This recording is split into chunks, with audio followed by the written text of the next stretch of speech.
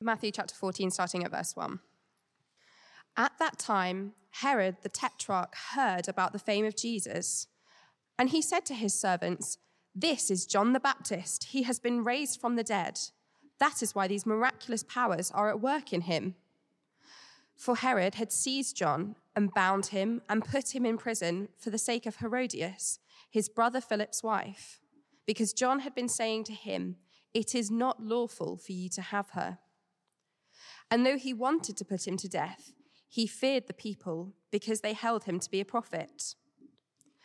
But when Herod's birthday came, the daughter of Herodias danced before the company and pleased Herod, so that he promised with an oath to give her whatever she might ask.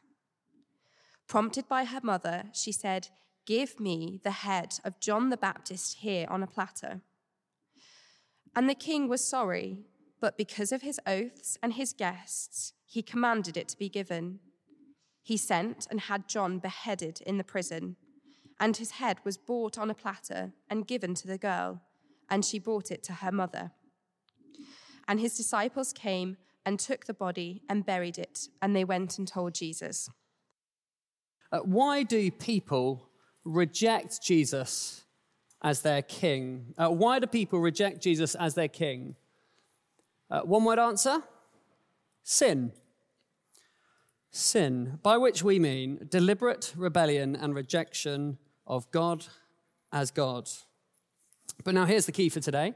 That is never just an intellectual rejection, but rather is always a moral rebellion also. Sin isn't just intellectual, it's moral too. We're starting a new series in this middle section of Matthew's Gospel, and I wanted to start by saying it's all about Jesus.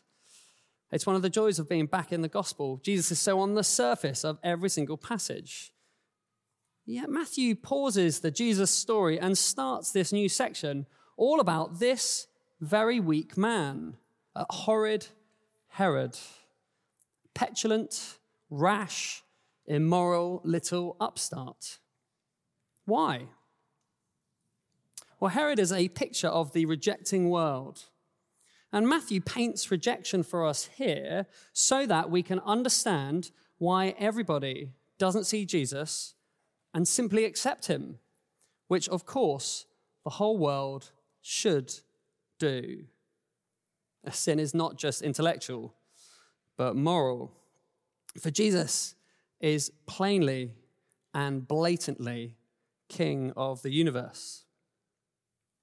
Last December, the podcast, The Rest of History, which I often enjoy listening to, they spoke about Jesus for a couple of episodes. The two hosts, Tom Holland and Dominic Sandbrook, they don't claim to be Christian, but they are excellent historians. And they verified the documents that you all have in your hands, the verdict on the Bible, one of the most historically reliable documents in history.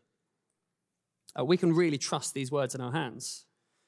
But when it came to actually looking at Jesus himself, well, they performed every intellectual somersault possible, ducking and diving to avoid actually saying, logically, the simplest explanation is the reasonable explanation. Jesus must, in fact, be who he said he was. It was almost a comedy as they self-selected the bits that they wanted to believe and the bits that their logic couldn't cope with. See, sometimes we can think that rejecting Jesus is just an intellectual thing. Yet these two guys with brains the size of planets, well, they can't figure it out, can they? Sin isn't just intellectual. Stephen McAlpine has just released a book. It's titled Being the Bad Guys. And it'll be really helpful for us to get our heads around the premise. This is the premise, that as our world is changing and our culture becomes less Christian, we won't just be the neutral people in society anymore, but the evil ones that people will hate. He says there is a cold civil war coming to the West. In short, Are you ready for the murder attempts for the sake of the gospel?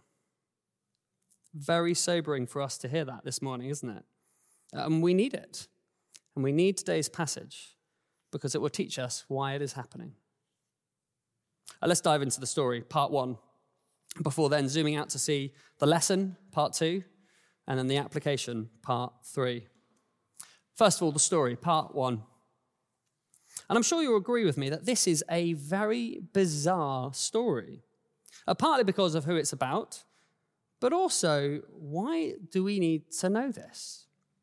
Like we said, it's not about Jesus, but Herod, the Tetrarch. Now, this isn't big, scary Herod from chapter 2, who tries to kill every male baby when Jesus was born. No, this is his son, Herod Antipas. Let's set the scene. Jesus was becoming really quite famous, verse 1, going viral on all the media streams, capturing every big headline. Of course he was. He emptied hospitals, loved the weak, and gripped everyone with his teaching that nobody had ever heard anything like it before. He is a journalist's dream. As a quick aside, interestingly, at one point from the rest of history guys, which they couldn't avoid, was this. How could a random man come up with all of these golden ideas? Aristotle managed about 2 great ideas, Plato 1, whereas every line of Jesus seemed to be gold, because plainly he was from God. Surely that's the obvious conclusion, not that they could admit that.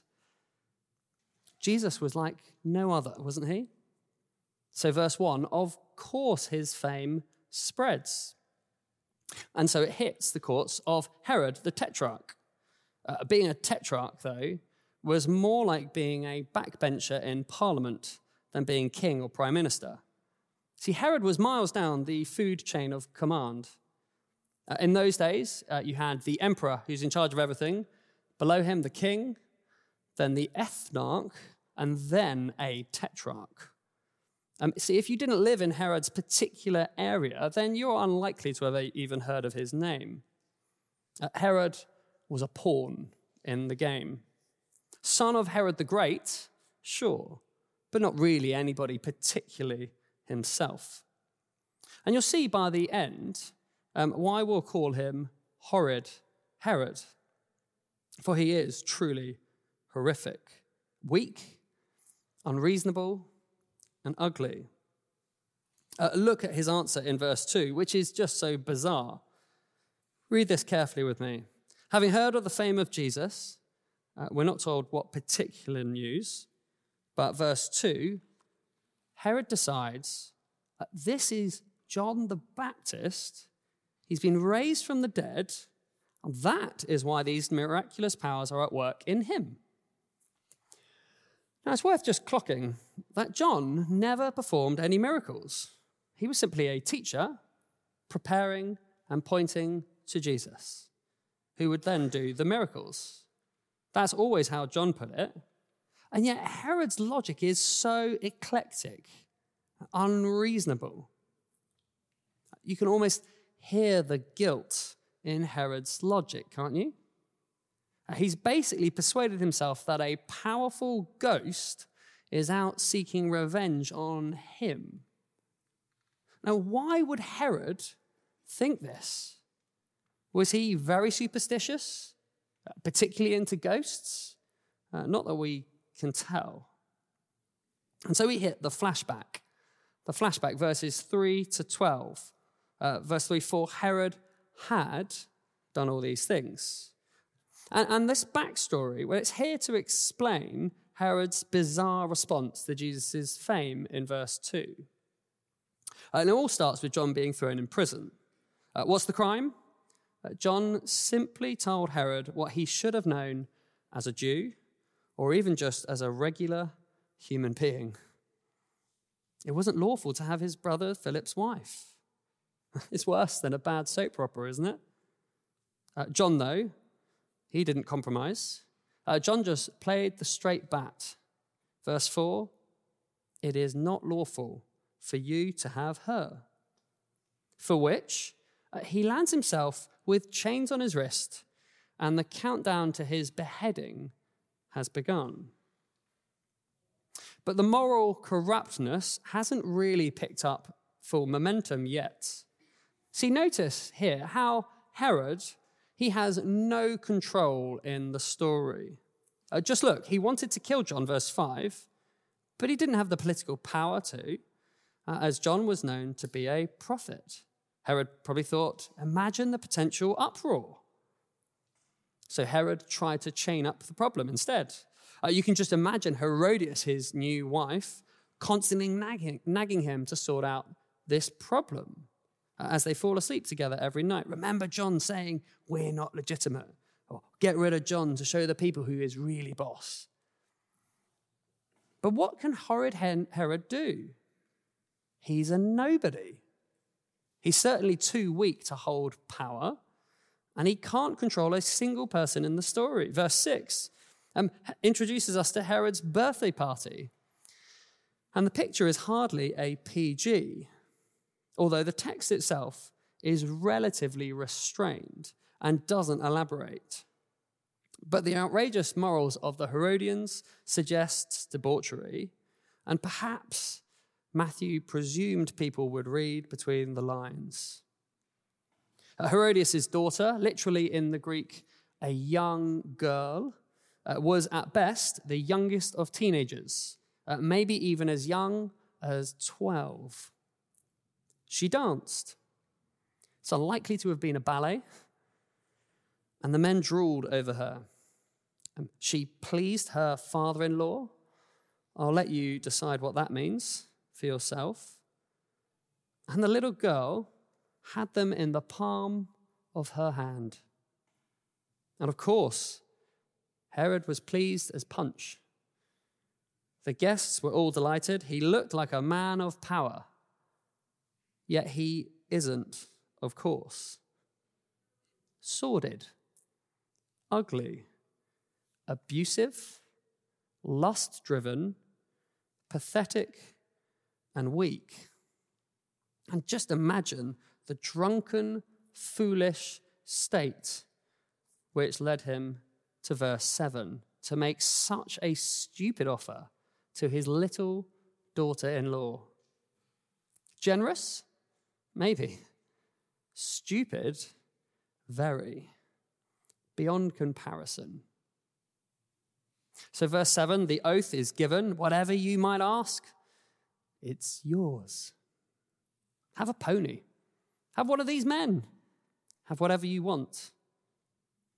Verse 8, the real powerhouse of the story steps in. Herodias seizes the opportunity, her deepest, darkest desire divulged. The death of the man whose only offense had been telling the truth. Herod, still not in control of anybody in the story, the people, his guests, the little girl, not even himself, is ironically described in verse 9 by Matthew as the king. Because, of course, he is anything but the king. A weak, pathetic puppet. Like most weak men, he feared to be thought of as weak. He should never have made the oath, should he? And definitely should not have kept it when it got out of control. And even Herod must have been horrified by the request, even horrid Herod. So although verse 9, he is sorry, almost certainly due to his raging guilt, even in his drunken dignity, he still orders the platter. Sickening, gruesome. And seemingly the party continues throughout the murder. There's no trial, and it's a brutal beheading, both of which were illegal under Jewish law. Not that horrid Herod cared about any of that in the slightest. Now we need to pause and ask, why this story? Why this story? Matthew's whole book is all about Jesus, the King. And although this little story is topped and tailed by Jesus' fame and Jesus hearing about the story, it is one of the rare moments in Matthew which isn't really about Jesus at all. So why this story? And to answer that, we need to realize who John the Baptist was exactly. John was a very important individual, a particular man at a particular time for a very particular purpose. He's sent by God to prepare the way for Jesus, just like Katja said. He was the one pointing to Jesus, the forerunner to Christ, the warm-up act, if you like. In Matthew 3, he is even painted as the Elijah figure. And we'll see in a moment that Jesus thought of him as such as well. And we know from Isaiah and from Malachi that Elijah was meant to prepare us for the coming of God himself. So sure enough, Elijah, otherwise known as John, he came. And so, of course, God, otherwise known as Jesus, he came next. Now, what happened to John? Imprisoned. That happened in chapter 4 and in chapter 11 and here, obviously. And our text obviously concludes and completes his narrative in the big story arc. So this is the end of John's story, with a brutal, unjust murder. For what? Telling the truth? But that isn't actually it. See, Matthew and Jesus, they use John's story to teach us later on. This story isn't so much a flashback as a flash forward, as a foreshadow of what is going to happen to the man John was always pointing towards. See, John's life may have ended, but Jesus intends us to learn a valuable lesson from John. Turn with me forward to Matthew chapter 17 and verse 12. Matthew 17, verse 12. And Jesus, to persuade the disciples of the pattern of the cross, the pattern which they are struggling to get their heads around, he tells his disciples, you there? That Elijah has already come.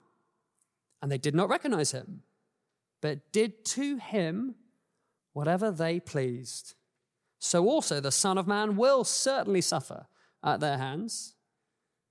Then the disciples understood that he was speaking to them of John the Baptist. Do you see why this story? John foreshadows Jesus, blazing the trail in more ways than one. His whole life and death was in the pattern of the Christ, which of course is the pattern for the Christian. But we can't end just yet, for we need to pause and realize the lesson for us, part 2, the lesson. And in some ways, this story is a picture of all human sin. So we could apply it. Don't be like horrid Herod. Don't be like that. Beware of being a bit like Herod. But I don't think that this is why this story is here for us. Why? Well, you and I aren't out to kill John, or Jesus for that matter. At least I don't think we are. That is the role for the unrepentant in Matthew. See, the picture doesn't map onto us quite like that. Sure, there could be some overlap which can help us learn about sin, but I don't think that's primarily why this is here. So what's it here for? We need to learn this lesson. Blind hatred and rejection is inevitable. And the world around us, just like horrid Herod's party and his guests, they won't bat an eyelid, even at the ugliest form of it. This story teaches us about the world and their rejection of Jesus. It's not just an intellectual rejection, but moral rebellion. The world loves being the world, and it hates being exposed. See, have you ever wondered why more people don't believe in Jesus? Why everybody doesn't see Jesus as clearly as you and I do? Or why everybody doesn't see sin as clearly as you and I do? Because the facts of the gospel are very plain. Follow the logic. He is who he says he is. There's no other explanation. Sin is really very sinful. So why doesn't everyone see it?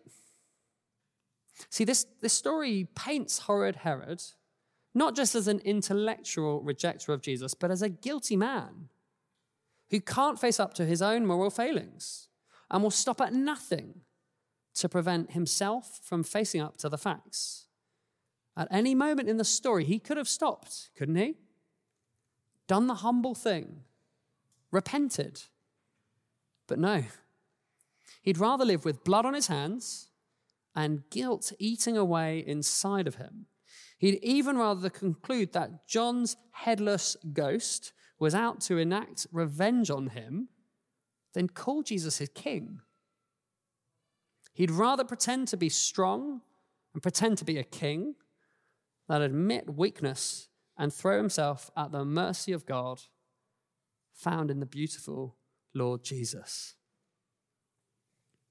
Now let's just pause and feel this even more by asking, why is this story here? Why is this story here? In other words, why did Matthew choose to put this episode after chapter 13 and at the start of this section running from chapters 14 to 19? Now, we're going to be a tiny bit technical here, so hold on tight. Now, Matthew's gospel as a whole, it's made up of 5 big sections. Each of them starts with miracles from Jesus and is followed by a big chunk of connected teaching. So it's miracles followed by teaching, miracles followed by teaching, miracles followed by teaching, 5 times over. And chapter 14 to 19, our new series, is starting the 3rd big cycle, the middle section. In chapters 14 to 19, it's all about how Jesus is assembling his people and gathering his church together. And so as Jesus' ministry reaches wider and wider, well, obviously, so opposition sharpens. Hence, why we start right here. And we keep flip-flopping between teaching us about the world and just gazing at the Lord Jesus in all of his beauty. Because we need to know both. We need to know Jesus is the Savior, and we need to know that people will always reject him. See, it's normal kingdom work. Polarized views of who Jesus is. And Matthew gives us this so that we won't be worried when others don't understand Jesus. In fact, he explains it so that we don't get confused when people even are being murdered for it. He's equipping us to understand the nature of assembling the church. Not everyone will accept Jesus, despite the plain, naked facts which plainly point to him. And we see the world rejecting Jesus. As we see that, it makes their folly so plain and actually so stupid, dare I say. See, why wouldn't you trust this king with your life? Only if you're too arrogant to admit that you need a king like this. We need to know that Jesus really is building his church, as our memory verse reminds us.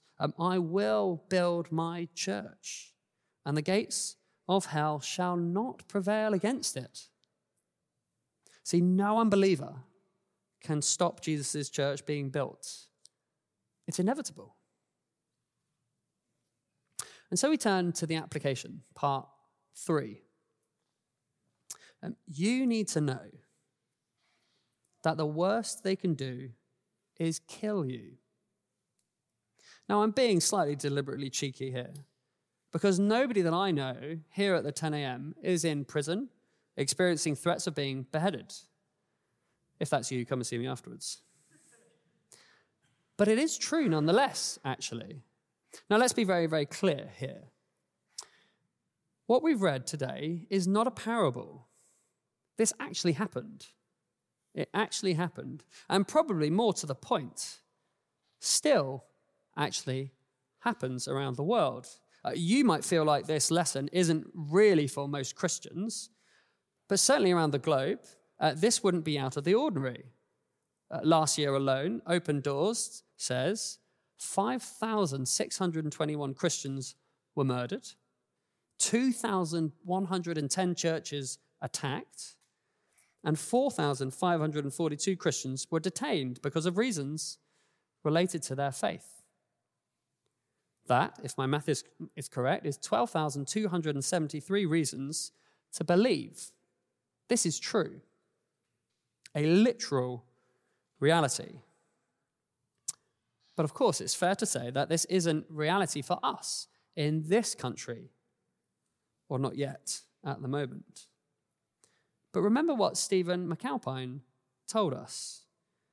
There is a cold civil war coming to the West. Of course, John is very unique. We need to be careful, don't we? John prefigures Jesus, and he's a unique man in salvation history, the Elijah figure. But actually, in the same way as John received abuse and murder for aligning himself with the truth, so will we. Now, like I said, I don't think anybody here is experiencing murder attempts for being Christian. And we need to ask why. Because maybe we aren't being bold enough with the truth. But that can't explain everything. I think this is helpful. We need to realize that we live in a society where tolerance trumps all other values. So, blatant discrimination, like what we've read about, just isn't really allowed in our society. But under the radar, surreptitious hatred, well, that's very much allowed, even encouraged sometimes. And holding Christians maybe to a higher accountability and standard, maybe expecting impossibly high standards of the Christian, and then throwing the book at them when they fall ever so slightly short of that standard. Well, see, that is quite normal, isn't it? I think that's what's happening to most of us every single day. The world hates the truth, you see, and will go to extraordinary lengths to suppress it, even if it tries to cover up the tracks. See, I think this is all expressions of the world not being able to stand the truth. Mini murder attempts, if you like. Social murder, career murder, character murder. I mean, why else is it that the gentle, kind, soft-spoken Christian is treated so poorly in their workplaces and with their friends? Of course, there are always loud mouths who get people's backs up. Let's not be those people.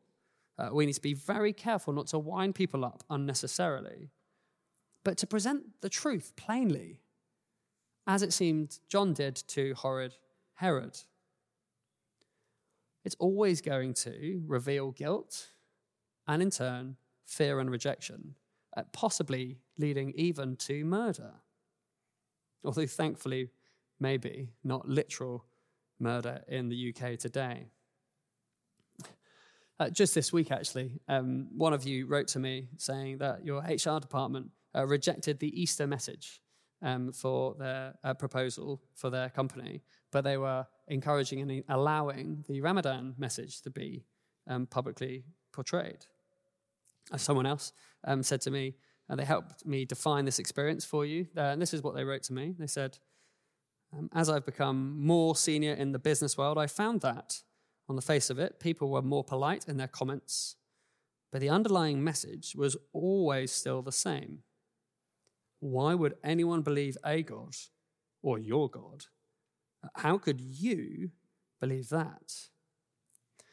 Jesus tells us to take up our cross and follow him, and we will face the same sort of gospel reactions, whoever we are and whatever we do, just as Jesus did. I'm sure you can talk with each other about more of the experiences yourselves, but we need to think how we can do this together. How can we do this together? I mean, how did John and Jesus do this? How does the scriptures expect every Christian through the centuries to manage with many murder attempts every single day? Simply this. We need, which is exactly what Catherine asked for prayer for, a heavenly perspective, knowing that our Father will one day judge. See, the worst they can do to you is kill you and send you to be with your Maker. Wouldn't that be better? We must never, ever look to our reward in this world. John certainly didn't, did he? Just think of John, cut off by a violent death before the age of 34, the burning light quenched, the faithful preacher murdered for just doing his duty. He needed an eternal perspective, and so do we. And just think of all the blood throughout the history of the Christian church which has been spilled. John, James the Apostle, Stephen, Polycarp, Ridley, Latimer. I could go on. I actually try to regularly reread J.C. Ryle's little book, The 5 English Reformers. If you've never read it, you must. Their clarity of the last day in the face of death is extremely striking. John Hooper, one of the reformers, on his walk to the stake to be burnt alive, well, he had someone who Hooper had led to Christ beg him to spare his life, urging him by saying, life was sweet and death was bitter. Hooper replied simply, eternal life was more sweet and eternal death was more bitter. And we need to know that their blood was not in vain. We need to look upwards, just like them. We need to realize that our time here and now is heading for the future, where any blood, physical or metaphorical, will be righted. So, why this story for us? Why this story for us? I hope it's very obvious now. I need this story, and you need this story. It's preparation for ministry as a Christian. When I talk with people who don't know Jesus, I need to remember that their rejection of Jesus isn't just intellectual, but blind, deliberate, moral suppression. They simply refuse to look at the facts of Jesus and to draw the logical conclusion. And Jesus sheds light onto people's lives, and they really hate that. They squirm at it. They do anything they can to avoid it. And guess what they might do to you next? Well, the worst they can do is to kill you. I mean, imagine, just for a moment, if William Taylor, our rector here, imagine he was brutally murdered, literally or metaphorically, for simply teaching the truth. How would you respond?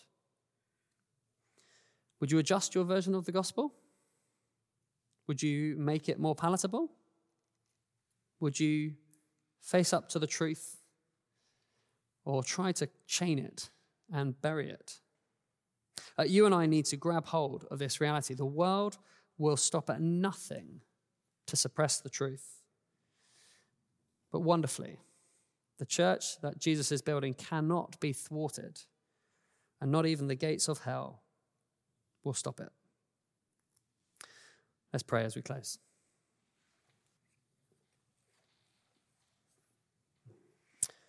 Gracious Heavenly Father, thank you so much for this picture of horrid Herod. We thank you so much that this story, even though it is unpalatable and difficult to read, actually, we thank you so much that it teaches us such a crucial lesson. Thank you that you show us what the world is really like, and you show us what rejection of you looks like and feels like. And thank you so much for showing us the ugliness of it. We pray for those moments where we speak to people about you and they hate it. We pray for those moments where people are squirming. Help us love them. Help us be so kind and gentle with them, but help us keep pointing to the truth, Father. Embolden us.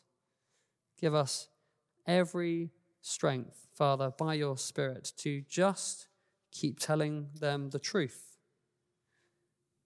And Father, in that sense, we pray that you would be preparing us for the many murder attempts that will inevitably come. We thank you in one sense that those in this country are metaphorical. But Father, they're still hard and they still hurt. So prepare us for that, we pray. Help us after this meeting to be speaking about these things and strengthening each other's arms. Help us be praying together that we will be standing firm, knowing that your church can never be thwarted. And Father, we pray that you would give us such confidence as we look at the Lord Jesus over these next few weeks. We pray that you would help us, Father, to know him more dearly and to love him more clearly. And Father, we pray that you would grow our love for the Lord Jesus more and more. We pray all these things, Father, for your glory. Amen.